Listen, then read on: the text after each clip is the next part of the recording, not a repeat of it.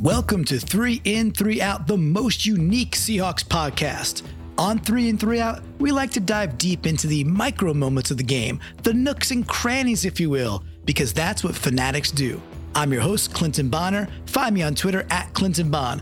And I'm joined by the great Brandon Schultz, and find him at SeahawkersPod on Twitter. All right, flock, let's dive into the sober yin and raging yang that is 3 In, 3 Out. Go Hawks. Welcome in once again to the newest episode of 3 In, 3 Out, the most unique Seahawks podcast. I'm your host, Clinton Bonner. Find me on Twitter at Clinton Bon. I am joined by the one, the only, the great Brandon Schultz. Brandon, the Seahawks are Seahawks. We just put away a division, in quotes, rival to take our record to 6-1. We beat them down. We beat them up, inside, outside, come around. It was a thing of beauty. Brandon, I was telling you before we got on the pod, I could barely sleep last night, and yet I'm still this fired up. Brandon, how are you feeling today after a big 10-point victory over the lowly San Francisco 49ers? You know, it's a 10-point victory in the final score, but it really did feel as every bit of the 23-point lead that they had at the start of the fourth quarter there after the Myers field goal. And I wish people could go back, Clinton, and listen to last week's introduction that you gave and the energy from this one, because it is completely 180 degrees after last week's 3 In, 3 Out intro. Well, sometimes, not even sometimes, Brandon, it's just like this. When you win, I get fired up. And when we lose stupid games to a stupid other rival that we should have won, I get a little down. I get a little sullen. But we are back. We're on the personal good side of the ledger. The whole thing feels like an in to me. I know it does to you as well. And Brandon, why don't we just bring the good people of Earth, the good people of Seattle, Montana, just the entire globe, the hawk or the flock out there.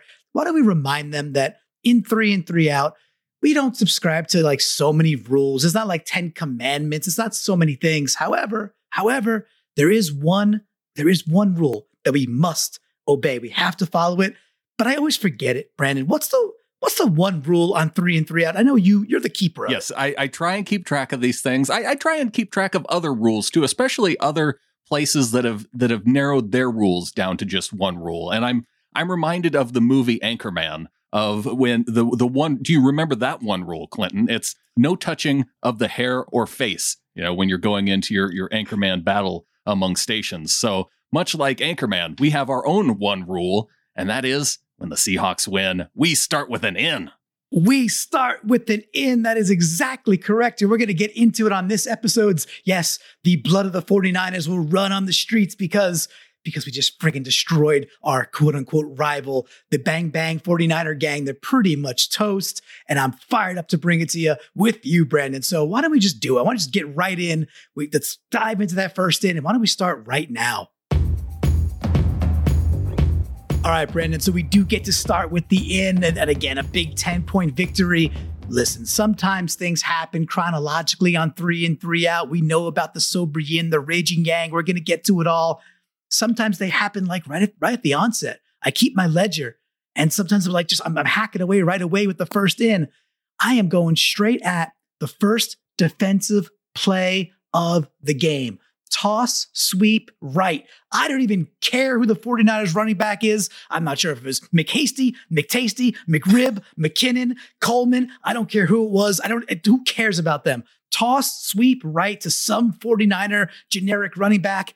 And Quandre Diggs shoots down from the safety position and just lambastes the anonymous 49er running back and just brings his hat so early, right out of the gate. The energy, the physicality, and my fingers were like, oh, that's the first in right there, because it set the freaking tone, Brandon. First in goes to Diggs for bringing his hat on the first defensive play of the game. What do you think? Yes, that was Tevin Coleman, the anonymous running back, carrying the ball on that particular carry. And he only did it twice more in the game. So maybe the physicality got to him a little bit. He did have one 12-yard run, but yeah, just held the 4 yards there. And Diggs, he was going for kill shots a lot in this game. He did have one that he whiffed on, but I love the tone setting, like you mentioned, on the very first play of the game. it was Diggs bringing the heat. And it just felt like right away the energy on the sidelines and like, in the living rooms, it was just like, whoa, like I'm at the edge of my seat already. And it's the first play of the game. And, I've realized the stage is not as big as the Super Bowl, the 43-8, victory over the Broncos. And this is not exactly a Cam hit, but it was pretty damn good. And it was the same thing in terms of like setting the tone that, wait a second, we're bringing our hats today. And we'll talk about some other players that did some amazing things throughout this episode for sure. But a lot of this episode is about that physicality. A lot of this episode is about that speed, about that aggression. And then when we had chances, just for the most part, just sure as heck tackling and making people feel really, really hurt. I mean, I guarantee today, besides the score, I guarantee today the Niners dudes are a heck of a lot more banged up. And I'm not talking about injuries. Injuries suck. I mean, they are just more bruised. They are more hurt than our Seahawks are. Because even the one where like DK Metcalf gets, he drops that ball and the dude runs into his chest. The dude went back 5 feet because we're being more physical. Yeah. And that is just a beautiful thing to see because there was a lot of, notions of us being a little too passive on defense and a little too not bringing our hats. But boy, oh boy, did that change yesterday. And again, Diggs gets that big first in and I'm loving it. When you're trying to tackle DK Metcalf, it's not like there's a soft spot that you can kind of aim for. But I think if I'm going to put my helmet somewhere on DK's body, it's not going to be directly into his 12-pack of abs. Yeah, that dude. Yeah, I agree. It was a bad decision. The guy made a bad decision, and he definitely put his face and helmet into his sternum ab region, and DK Metcalf went nowhere, and the other dude kind of crumbled like a pancake, like an overly microwave pancake, and just bled out. I'm like, oh, that guy's hurt. And just among, even though it wasn't a catch, it was among DK's highlights on the day.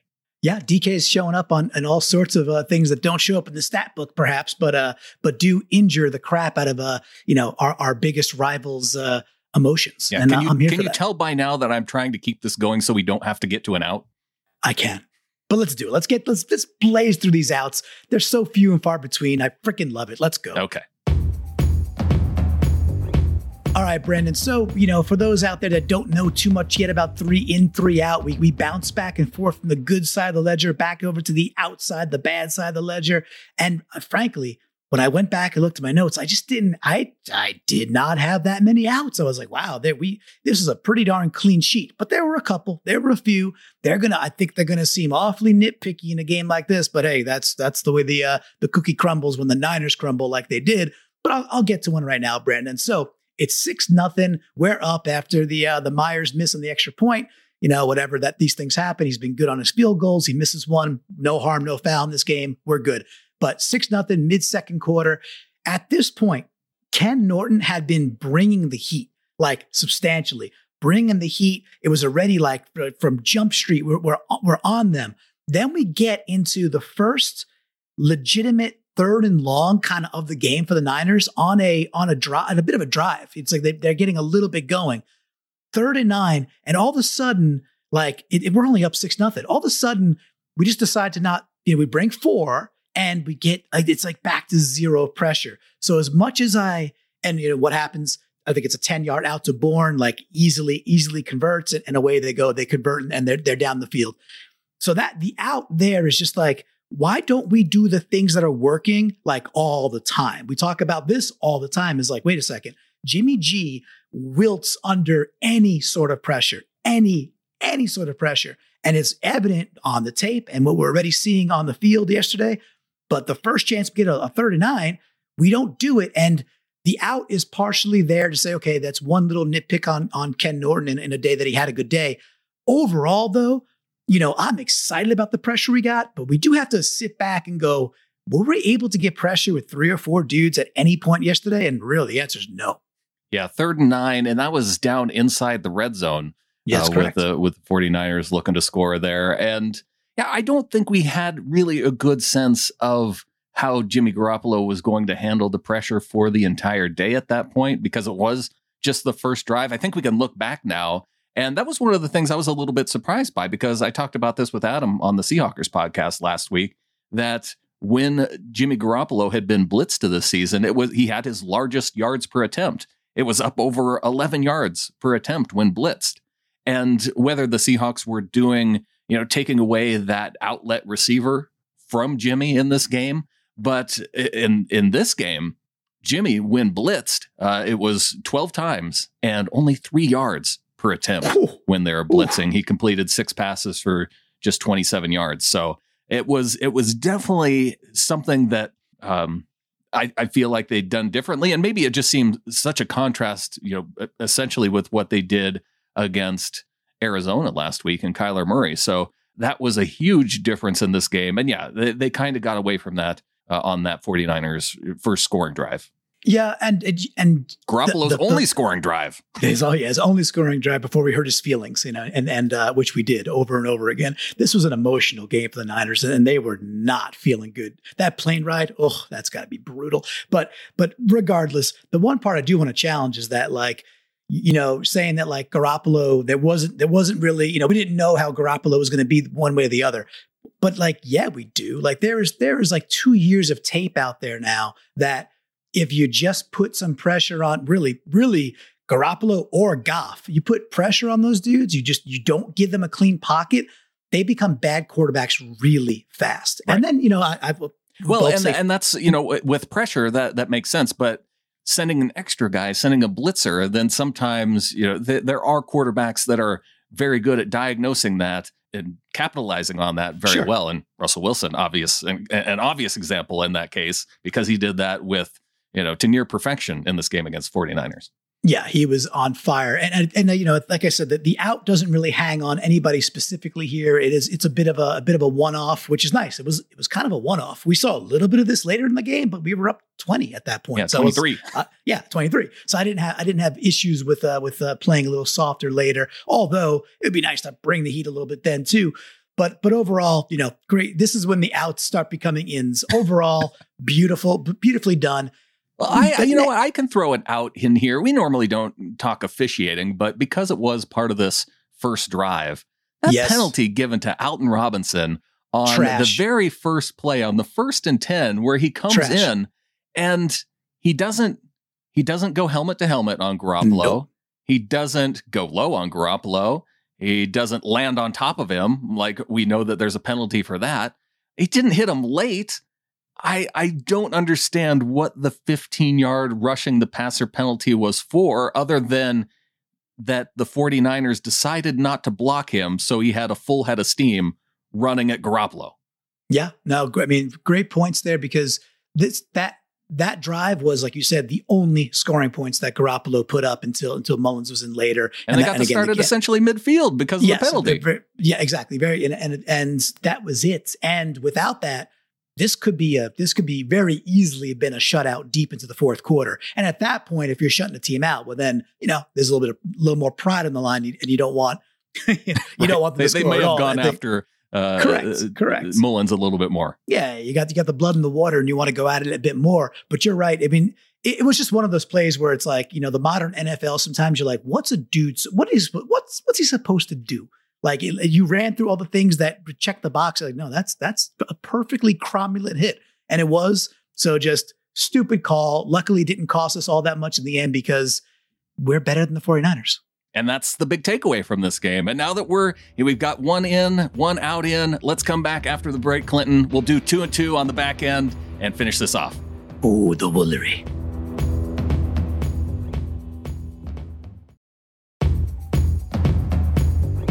Okay, Brandon, we are back. And Brandon, you know I like those buttery nooks and then them treacherous and beautiful. Can those go together? Maybe they can. It's near Halloween. Treacherously beautiful crannies. I like to dive into those things. And, we're seeing touchdowns to Moore, and we're seeing touchdowns to Metcalf. And I love all that. The elements of some of those things I want to call out. It's a 2-play combo, but the end's going to go to a group, right? It's going to go to a grouping.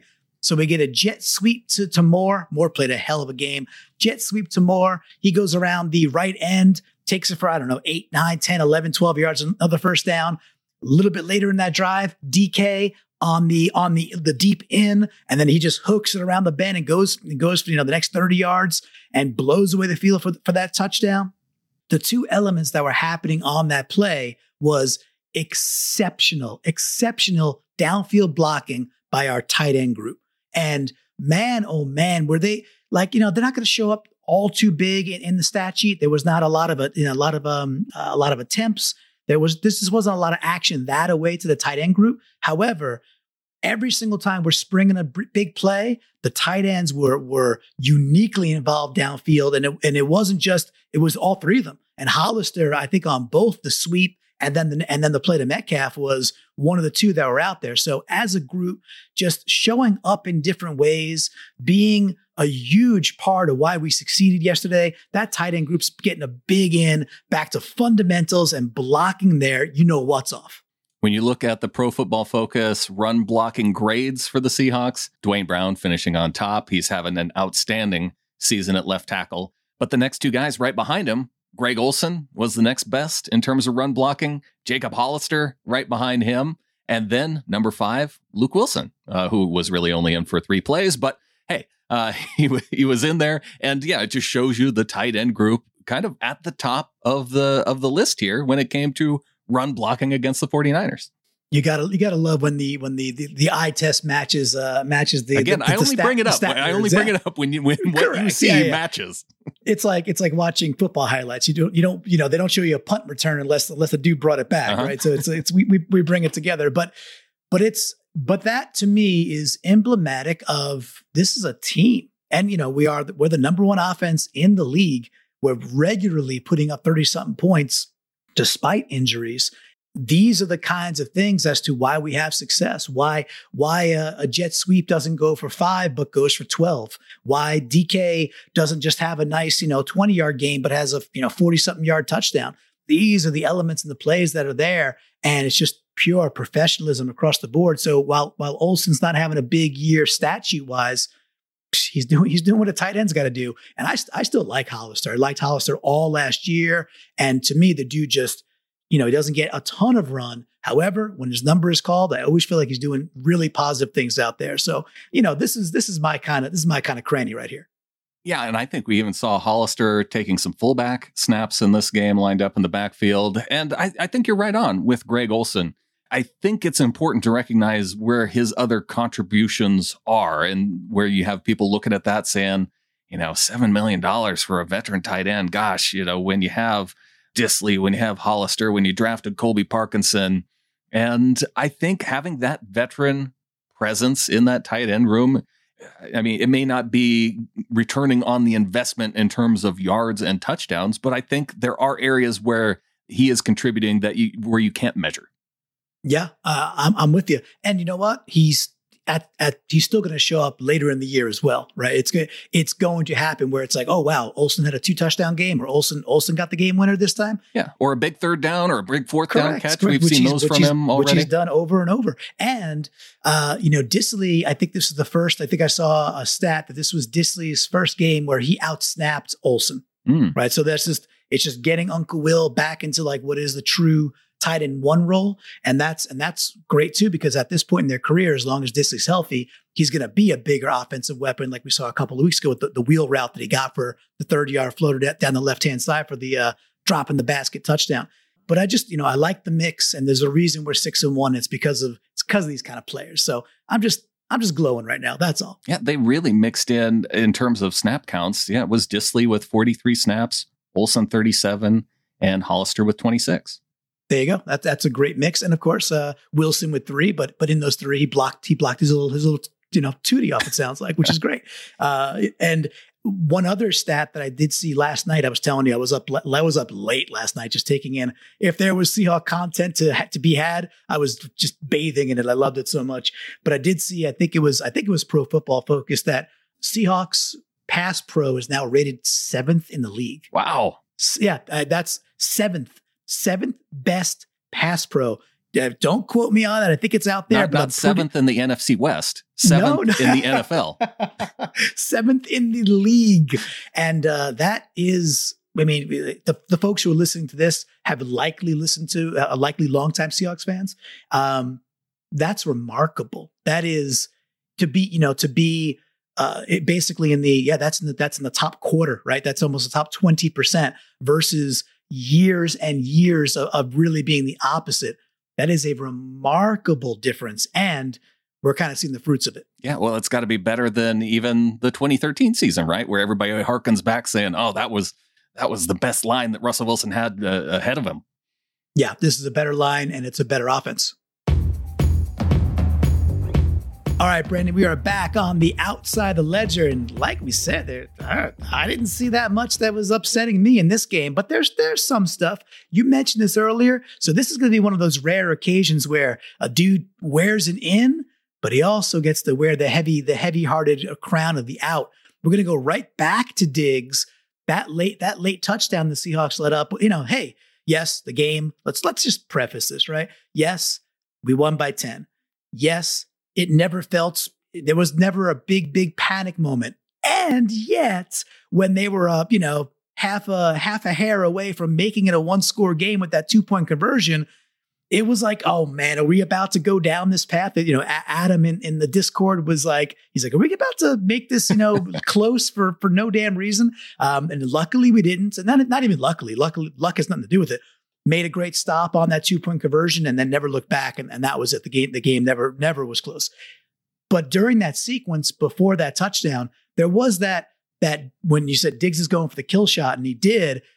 And we got to make those tackles, because at that point of the game too, it's a couple things.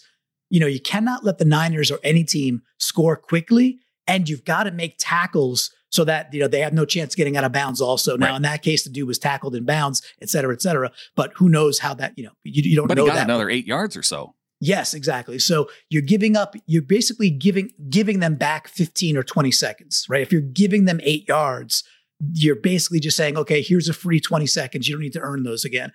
When if we're going to play soft and you're going to let, Mullins dink and dunk a little bit and hit the stuff over the middle, it's flat out, you got to tackle. I know Diggs is going for that kill shot, like you said, but in that situation, dude, get your arms out there, wrap, bring the dude down, get back up, and let them burn another 15 seconds. So it's, again, in a game where we win big, we got to call out the little bit of warts, a little pimples here. So Diggs gets the in, and now he's got an out. So he has balance. Well, like you said, he had already set the tone early on in the game with the physicality, and we saw that tone play out, through those first 3 quarters of the game. So going into the fourth quarter, it wasn't so much about setting that physical tone anymore. It was about keeping the guys in front of you, making the tackles, and helping bleed that clock. So I can see why there were only 5 missed tackles in this game. So if you're going to give it to someone to wear it for missed tackles in this game, how many games have we had where you had one hand where you could count the missed tackles on? And Diggs had one, and gosh, if I want to name everybody I can, is Brooks, Ford, Monet, and DJ Reed. So, it's nice when you could just run off the list that quickly. That means it was a good tackling game. And so again, this out is kind of molding into an in terms of the Seahawks tackling, but that's the way it goes in a game like this. This is our show, where we're gonna run it the way we sure will please. But you did bring up a name there. You know what? I'm not even gonna mention the name. Maybe you bring it up later, but you definitely hit a name that's not on my ledger, but boy, oh boy, probably deserves to be. But yeah, man, I mean, it's going to be nitty like this, and that's okay. So why don't we just get done with this out and get back to the more fun stuff and talk about our last in. Let's do it. All right, Brandon, last in.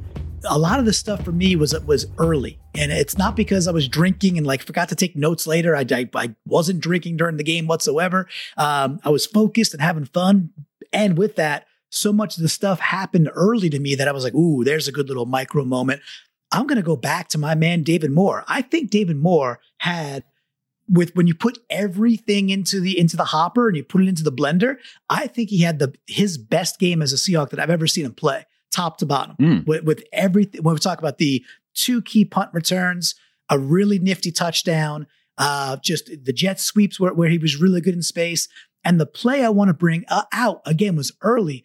0-0. I think it's drive 2 or drive 3, but it was, we had a rough start. We looked sluggish. We didn't look very good out of the early gate, but there was a 3rd and 5 deep in our zone, still in 0-0, and Moore runs a little slant on the left-hand side. He catches the ball and he's popped immediately. He is hit. He's hit hard. He's over the first down marker, comes down with it, and just it's a first down. And it just got the friggin' locomotive going. We had to have somebody step up and convert a third down play, which, Rush gets credit there too, but also hold on to the ball, make a tough contested catch. And Moore was the guy. And it seems like if you go back and you go look at the play-by-play after that particular first down, that was it. We were out of the gates. We did not look back. There was no other time where it was like, oh, we're slowing down, we're sluggish. It felt good the rest of the game. So for me, I love momentum. And David Moore, who I criticized a lot last year, I gotta give this guy love, man. I think he has just become like what this show embodies. Like every single week he's doing something. I'm like, damn, that was a huge play in the grand scheme of how it all went. So 3rd and 5, David Moore gets the in. And man, I think I've got a bit of a man crush on David Moore this year. I think you do. It wasn't really, and that drive, it ended up not really going anywhere because of the very next play. It was Jordan Simmons with a false start. And then, they do the 2nd and long run and then the 3rd and long run. But you're ruining my narrative here. Well, I think it was, in terms of narrative for David Moore in this game, I think it embodies just this game as a whole in terms of the physicality, because David Moore, he took that shot to the ribs. He ended up coming out of the game, and we heard that he was questionable to even return in this game.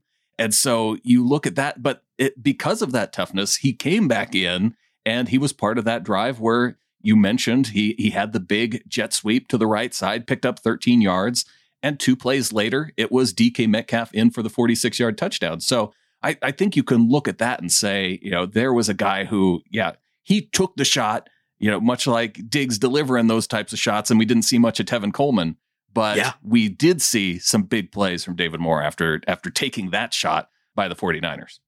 Yeah, and I think that's a beautiful, beautiful way to bring it back to the importance of it, because I had forgotten. It came back to me that you're right. He was all of a sudden questionable with a rib injury, and then he's back out there. I'm like, oh damn, he's okay, good. Because I got to tell you, like from a punt return perspective, he's really good. He is an exceptional punt returner, and that's not just always getting the yards, but that's knowing where to be, always catching the ball in the air, not letting the bad ball bounce when there's a chance to go get it. And he's been really good in space, even just a little bit of space to go create 10, 15 extra yards, which are huge on punt returns, absolutely crucial on punt returns. Now, one thing I will say is, as good as he is as a punt returner, I think we've talked about this before, I'm ready to give kickoffs to somebody else. I'm ready to give kickoffs to give it to Freddie Swain. I want that one cut guy who could just go, that has that 0 to holy heck speed. Mm-hmm. And that's really just not David Moore's game anyway. He's reliable. I like him a lot. Who I don't want back there? Let's bring it back to the positive. You know who I don't want back there? I don't want Dante Pettis returning kicks for us, because when he does that, he loses a soul because of Cody Barton, which is really nice. Cody Barton coming up big in this game. And when you talk about some of the crannies and moments, the micro moments that really turned this game, Cody Barton, he didn't really have to do much to get on that fumble because it was essentially just right in his mitts as he fell on the ground. But Bellore got the fumble. Oh, was it Bellore? I thought they maybe credited it to Bellore, but it was Barton who was on the ground. It was a B. It was B. But Barton got the hit and actually looked at the sideline. It was gave the "Are you not entertained?" look, which is pretty awesome because the ball was on the ground. Hey, that's some balls, bro. But it was actually Bellore's face mask. We talked about this in the Discord. It was Bellore's face mask just kind of grabbed it and then just kind of sucked it back in, which is pretty impressive that Nick Bellore has a symbiote attached to his face mask and can use it at will. That's nice. Hey, whatever it takes to win, if that's Bellore's special power and we just need that every once in a while, then I think he earned his roster spot this week. He definitely did. It wasn't just the fumble recovery. Bellore did. Hey, credit where due. I've knocked that guy before. We don't need a fullback. Well, hey, that fullback showed up. Bellore showed up and he got a key first down as well. So, but again, this is we're talking about all these dudes, and I'm glowing because that's what a team is. That's why we're 6-1. It's not just Russ throwing four dimes because he was freaking amazing again. It's dudes like Barton and Ballora, which that makes you smile. Well, another thing that makes me smile, Clinton, is the fact that we've turned 2 outs into ins. Can we go 3 for 3 on this last out? Yeah, once you hear this one, you'll know we can. Okay, Brandon, so we got this last out. And again, I think I prefaced it earlier by saying it's more of a discussion point, really. The element for me that came up, and remember, I ingested a lot of content post game. I was into it all. You put it out there, I was sopping it up in some cornbread and a biscuit and just devouring Seahawks content. Doubled up cornbread and biscuit. Yeah, I was the turducken, but just stuffed those together, and then I really wanted as much sop potential as I possibly could. It was it counteracts the sauce sometimes, by the way, which is quite nice. It's a little known secret that we're heading into Thanksgiving. You double it up. I can't wait. So, I don't think many people are aware of the cornbread biscuit combination, but I'm willing to try it. Yeah, just try anything once, right? Why not? And after the game, there was a lot of jibber jabber about it was this kind of like this feeling that people are putting out there about the Seahawks offense can do whatever the heck it wants with any running back it wants to do it with. And I was like, wait, did we watch a different game? Did we watch the same game? Are we I will always kind of come to the love, if you will, the defense of Chris Carson. And Chris Carson, he does get hurt. This is year 3. He's been hurt every single year. But, as much as DJ Dallas played well, he did his thing. Mm-hmm. He obviously gets 2 touchdowns. I don't think people were watching the same game if they feel that as we enter the winter months and as we get into games where you really got to run the ball. And if we end up in the playoffs against a team like Kansas City, we're going to want to keep Mahomes off the field and be able to control the game a little bit more. And that's Chris Carson. So there was a lot of this sentiment out there that oh, yeah, that's why you don't re-sign a guy like Carson. You can make other arguments, but DJ Dallas's performance as a running back to me was not one of those. And so it's not an out to DJ. The dude scored his first 2 touchdowns in his career. He played well. But it's just the analysis of any running back will do, which I have an allergic reaction to that, and I just shake it off and go, I'm not sure we watched what I watched. Yeah, I would agree with you there. It is definitely not any running back can come in and make the Chris Carson difference, right? I mean, even Carlos Hyde, from what we've seen from him to this point, Carlos Hyde is not Chris Carson. Right. Carson is... He's borderline top 5 back in the NFL. And most of those top 5 guys, are guys who are such great receiving options out of the backfield too. And Carson's no slouch when it comes to receiving the ball out of the backfield either. He's up there too. He's just not in the McCaffrey, the Cook, the Kamara type level, but he is up there. Just, I hesitate to say that any running back can come in. I think with Dallas, the fact that he came in, he had 41 yards. He had some nice catches out of the backfield. I don't know how he got tackled on that screenplay where he had 3 dudes lined up ahead of him. I think there was a 49er and a hatch under the turf that popped up and just grabbed his leg. Because I don't know how he managed to get tackled with so many Seahawks blockers out in front of him. But I love the fact that Dallas came into this game and he didn't make any huge mistakes. He didn't have that pass block where he whiffed on, or a critical turnover where he put the ball on the ground, because that's, I think, what I worry about the most for a guy like Dallas coming into, is this moment going to be too big for him? And I didn't get that sense from Dallas at all. Awesome points. The dude had fun. The dude was loose. He played his game. And I had that screen written down as part of this too, because, it's fair. We've done it a couple times this year, and it's still few and far between where we set up a screen where you're at home. It's one of those plays where the home viewer could get really excited in advance because, number one, there's a jailbreak. You're like, okay, that's this year especially, that's odd that there's a jailbreak. And then you just start to see the dudes drip out. I'm like, oh wow, we got 3 guys out here. We have the convoy set up. And then Russell Wilson actually delivers the pass and it's caught. Yeah, exactly. Like it's kind of a 50-50 ball for Russ, which is very strange, but the truth. And then he gets it. And that was the thing too. There's with DJ, we talk about that 0 to go acceleration. I'll give, hey, Penny's got to get healthy and get on the field. That's Penny. That might be a touchdown. Like that's how much faster he can accelerate and go. Where I will turn this back to an in is that's probably a touchdown with Carson because he doesn't get brought down by, a shoelace tackle.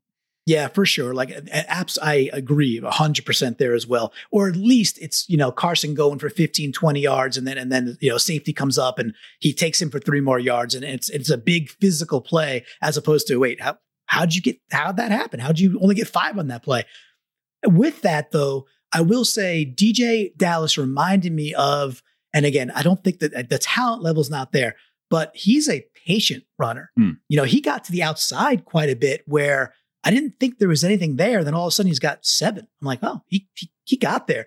He had a bit of like a Le'Veon Bell in him, like early Le'Veon Bell, not the jerk that's out there now, but like early Le'Veon Bell in his career where he could be super patient back there and then see a little thing and go for it. Now, I just don't think he's on that kind of level from a talent perspective, but that was the kind of vibe I was getting. I was like, oh, he's got some patience back there. He's not, he's not, just going to commit to the first hole he sees and then hope he, gets 2 or 3 yards in a cloud of dust style.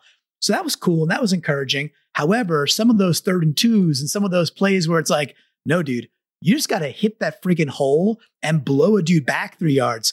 I don't think that's in his game. And that's Chris Carson does a lot of things right. And he certainly does that really, really well. Yeah, it's interesting, bringing up that patience. I compared him to Thomas Rawls in the post game, just in terms of his energy.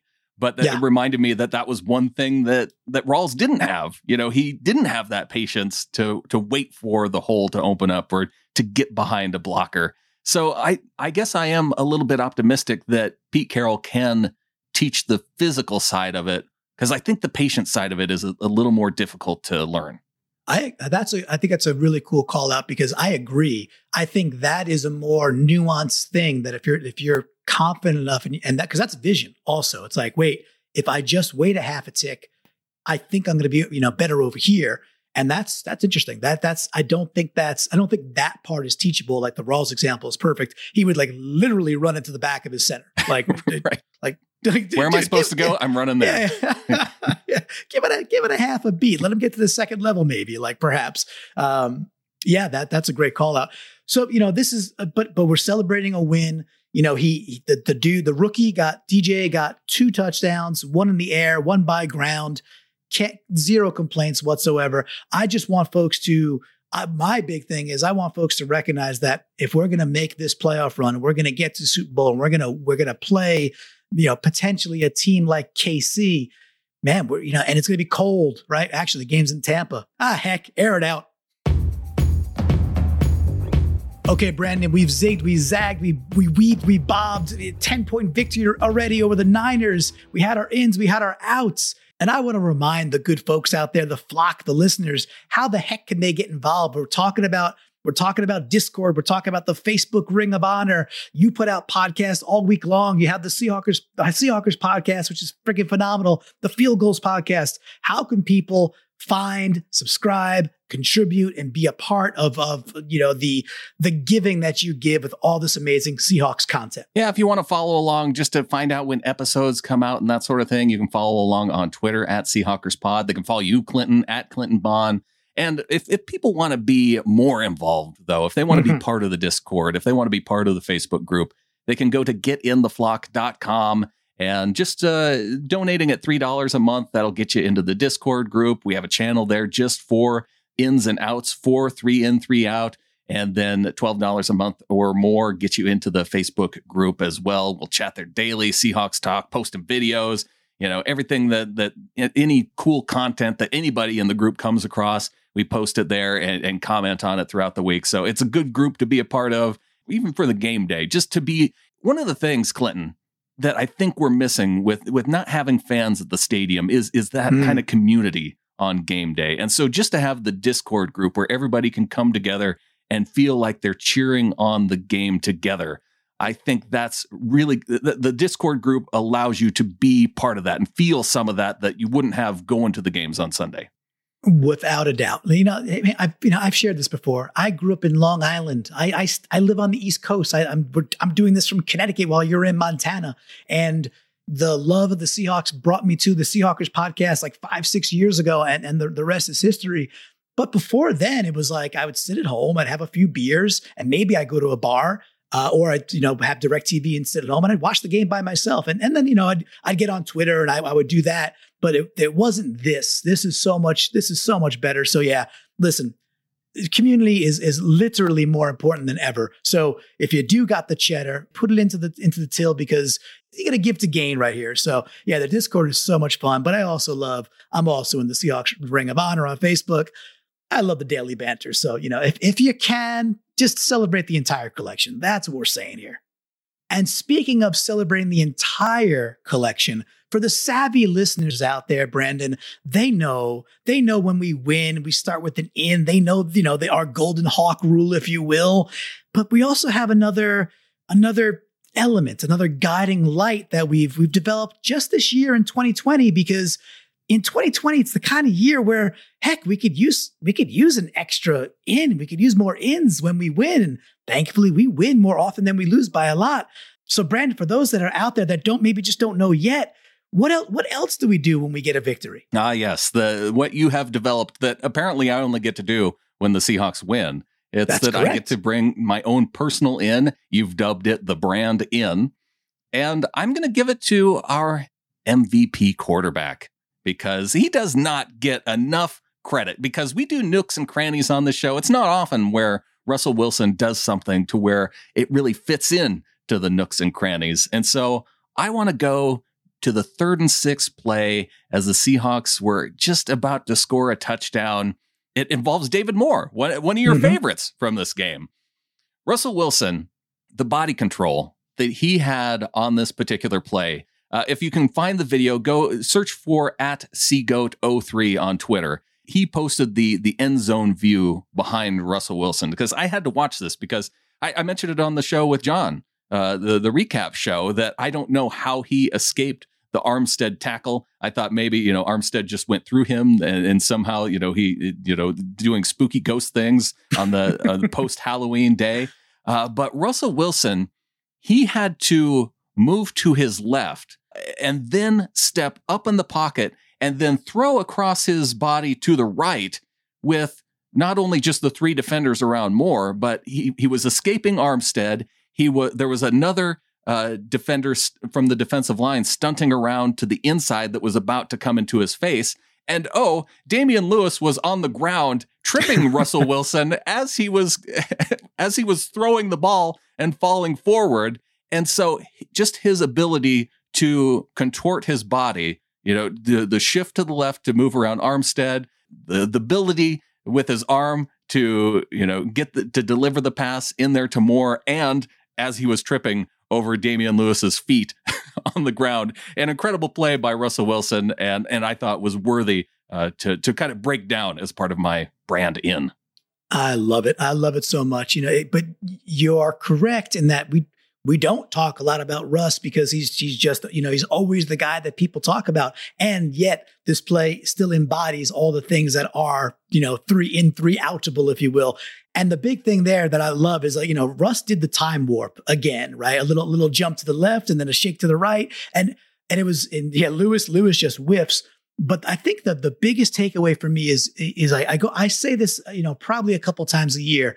When others are talking about, if you have a kid and you have a kid in sports and you're thinking of single tracking your child, like, oh, my child's only going to play baseball, my child's only going to play basketball, just go watch film of Russell Wilson and realize the dude played basketball, baseball, and football at incredibly high levels. Put that play on repeat and understand that his basketball moves and sense came up right away. His baseball ability to kind of throw off balance and still hit a dude, don't single track your kids. This is a PSA, Brandon. Your Brandon's a PSA. Do not single track. Do what Russell does, and your kids will be doing the time warp within no time at all. First of all, I love the Rocky Horror reference. But 2, if we're talking about Russell Wilson being that person that you can point to your kids toward and say, do that. Another play to look at would be the DJ Dallas, the missed handoff, where he started blocking on the outside. And Russ, with the broken play, had to figure out, okay, where am I going to go with this football? His linemen were in the end zone downfield. So if he throws the ball in that situation, it's a penalty with an illegal man downfield. And he's just trying to get as much yardage as he can and able to doesn't lose yardage, I don't think, in that situation. So that was a nice move. And on the very next play, he's not mad at Dallas for missing a check. No, he goes right back to him, and Dallas catches his first touchdown pass of his NFL career. Yeah, and I actually have one more Russ-ism that is in the same exact vein. I think I said it on Twitter while it was happening. There was a play later. We're up pretty big, and it's a little handoff to DJ Dallas to the right side, and DJ is like into the back of like three dudes right away. And what you could see is Russ, he's behind the pocket because he's not going to go charge into a pocket of the 300-pound dudes. Mm-hmm. That's stupid. However, he's behind the pocket of the cloud of smoke. He's in like baseball position. It's incredible. He's sitting there like a second baseman watching. He's only watching to see if the ball gets stripped. He is just watching DJ Dallas, making sure he's down on the ground with the ball. And he's sitting there just waiting to be like, if that ball comes out, I am going to recover that ball. Yeah. It is intense. Like we talk about, hey kids, go be like Russ. I know it's easier said than done, but as a blanket proposition for the youth of America, go be like Russ. All right, Brandon, you got me blushing over here. We're talking Russ Wilson. This doesn't even happen that often on 3 and 3 out. I'm oozing with just love. And that brings me right to, we got to crown the MVC once again for 3 and 3 out. That's the most valuable cranny. It's another thing we came up with. This the 2020. This show's evolving, Clinton. You know what? It's amazing. It's a year of innovation for us on this broadcast. I'm really happy about that. So without further ado, though, that MVC, the most valuable cranny, I'm giving it to that tight end group. That tight end group with the blocking downfield, that's the kind of cranny that I want to jam into week in, week out. MVC to Hollister, MVC to Olsen, MVC to Dissly, and heck, Wilson could even have a little sloppy seconds. Why not? Clinton's like, Oprah, you get an MVC. You get an MVC. Everybody gets an MVC.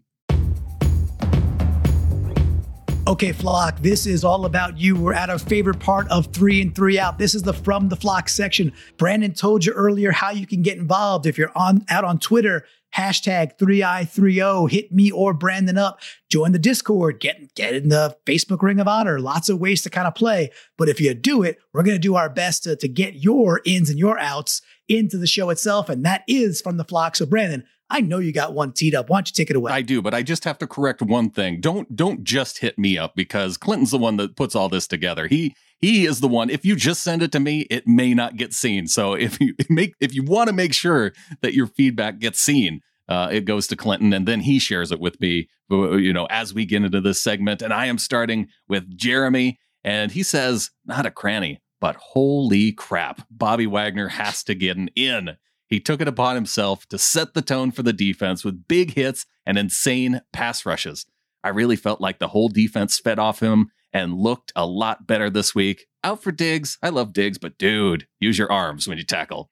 So yes, Bobby Wagner. This is the one that I really wanted to get to. And as Jeremy says, yeah, okay, maybe not a cranny, but if you look at his 2 sacks, I don't know what the wrestling move is where when you grab the dude like by his head and then do the body slam. I think it's called the British Bulldog. Is it the British Bulldog? Because it looks so familiar. Yes. Yes. Yeah. It was it was a beautiful. You were call up out. Listening to Seahawks content into the wee hours. I was looking up what is the name of the wrestling move that Bobby Wagner pulled on Jimmy Garoppolo. And see, you were able to pull it without, you were up. I should have just asked you. Yeah, it's like 2 ships passing in the night there, right? We missed the love connection on that boat. But next time, just text me. I'm probably up at 1 a.m. Why not? So you had Bobby Wagner doing the British Bulldog, and then you had him bull rushing 2 49ers offensive linemen. And as Jimmy Garoppolo's running away, he does the swipe at Garoppolo's heel that gets him his second sack of the day. And now, after just one game, 2 sacks, Bobby Wagner is the co-team lead for sacks on the Seahawks team. Yeah, he was super, super impressive. It was the best game he had played since week 1 versus Atlanta. And it was just that old Bobby vibe, right? And I think it comes down to, listen, we didn't talk too much about DJ Reed. We didn't talk much about him yet. We're going to get Snacks. We're going to get Dunlap. We're going to get Adams back. Don't sleep on this defense quite yet. We're going to hit a patch of teams that are dreadfully bad. People keep on wanting to say this is a bad defense. We'll see. Let's wait till it gets a little colder. Let's wait until we're sitting in like late November, early December. Come back and check on our defense then. And let's see if you still think that way, NFL. Yeah, I do think that the defense, we're going to start to see it even out here going into the second half of the season. Yeah, and I think we're going to keep on winning some games. And speaking of keep on winning, why don't we keep the streak alive? Because this show is obviously all about the ins. We got Daniel Weinholz.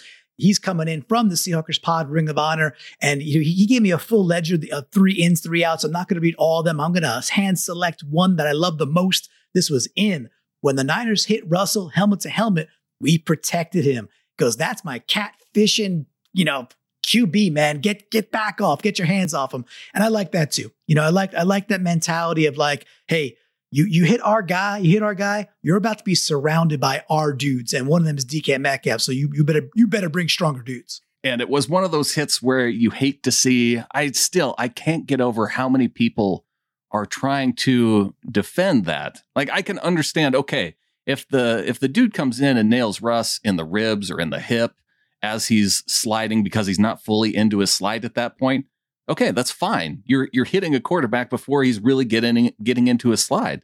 But the dude came into with the crown of his helmet.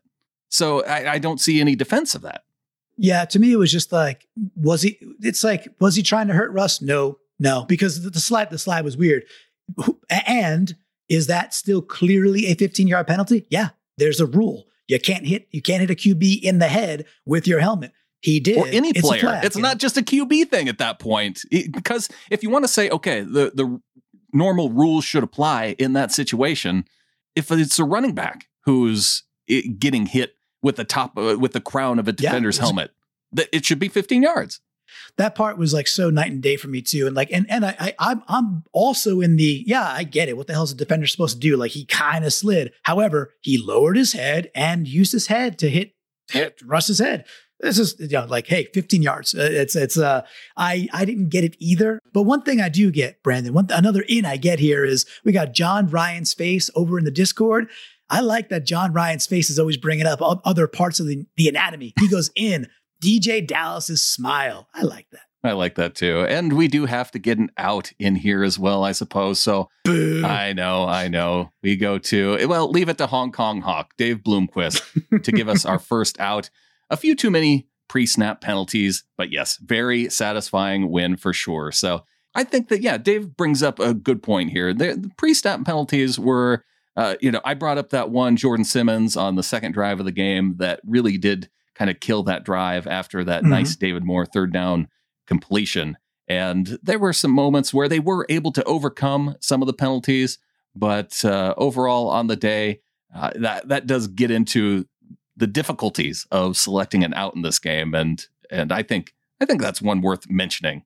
Nope, I agree. I am going to head right back to an in, though. I'm going to take it right back to that side of the ledger. We got Right Hand Dan also in the Discord. He goes, in DJ Reed, way to fulfill the next man up mentality. Hey, I don't know about you, Brandon. DJ Reed, like, that dude looked like a difference maker out there. All the DJs were being celebrated, but he looked like a difference maker. J. Scott, AZ12, he has the in on tackling. I mentioned it before. Just being able to count on one hand the missed tackles. He does say some missed tackles for sure, but mostly making hard-hitting key tackles. Yep, loved it.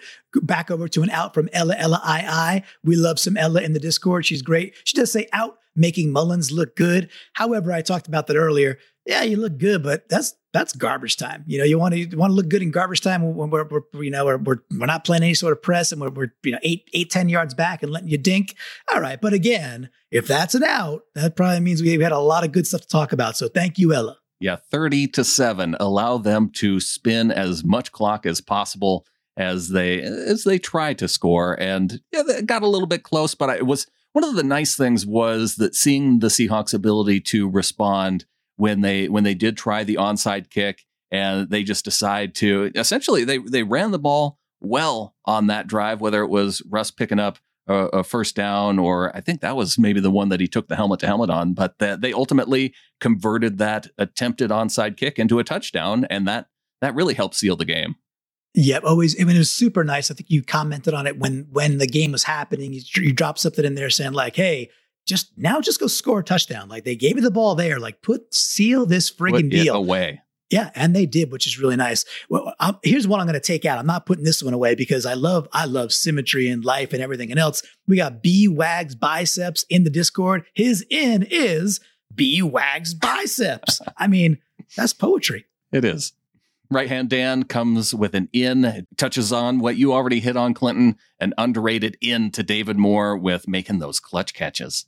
Mickey Swank out on Twitter at Mickey Swank, also Schmick. He goes in. I'll shorten this just a little bit for brevity's sake. He's like, watching Jimmy G get benched is always nice. Now we know that Jimmy did re-injure the ankle. He's going to be out for a number of weeks, heal up and all that. We don't want to see people injured. However, man, did we make Jimmy G look like a really, really bad quarterback, which I think he is.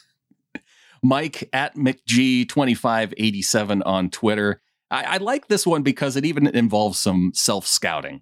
He says, in DK continuing to stick it to those who doubted him prior to the draft, loved all the DK stuff. No real need to mention DK in the show because, he's being covered well in the national media after this game. But the out here from Mike says, my premature criticism of DJ Dallas. Mike is giving the out to himself for premature criticism of our fourth round running back. Well, Mike, sometimes, you gotta start at home, right? You gotta say, am I doing right by me? And if you're not, you gotta course correct that, because how the heck can you help others if you can't look in the mirror yourself? So I commend you, Mike. That's I think we're all healing here. I feel like we're healing. I'm going to keep on going with this as I go to Christopher Rolfe. He's at Beast Mode 24, but you got to replace the A with the number 4. So that should be simple. It should be simple. Yeah.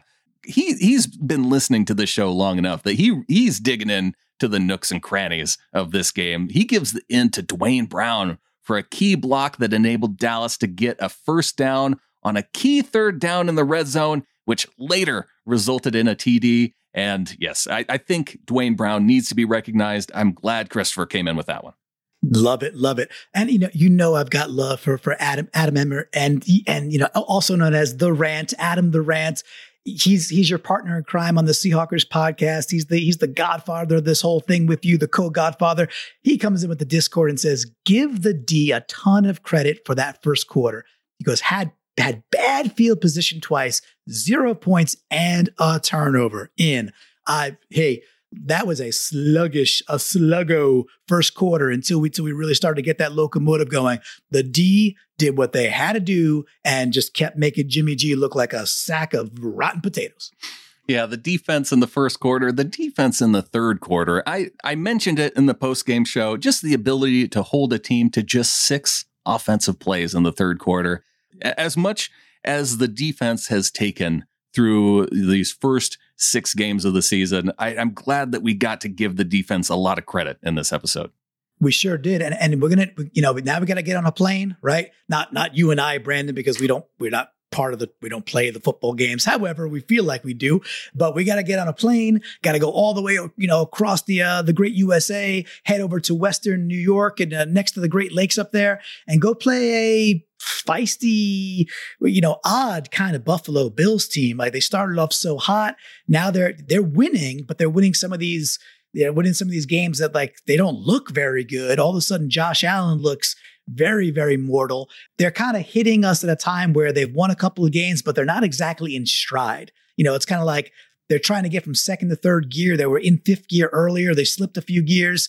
And, when you get that kind of opportunity, you got to go whack a team like that. You do not let a team like that on the road just stay in a game. So what I want to see, I would love for us to just go out there with a similar type of aggression. Let Russ get going really, really early, because throughout Pete Carroll's entire tenure, we always hear, can you win the game in the first, the second, the third, and it's the fourth quarter? Well, you know what, Pete? In this game, we won the game in the second and third quarter, specifically the third quarter. We put this game away. So I'd love another repeat of a game where if we're up by, let's say, 14 points heading into the fourth in Buffalo, that sits pretty well with me, Brandon. I got to be honest. This game's going to pose some challenges for them, especially I think the Bills are a good running team.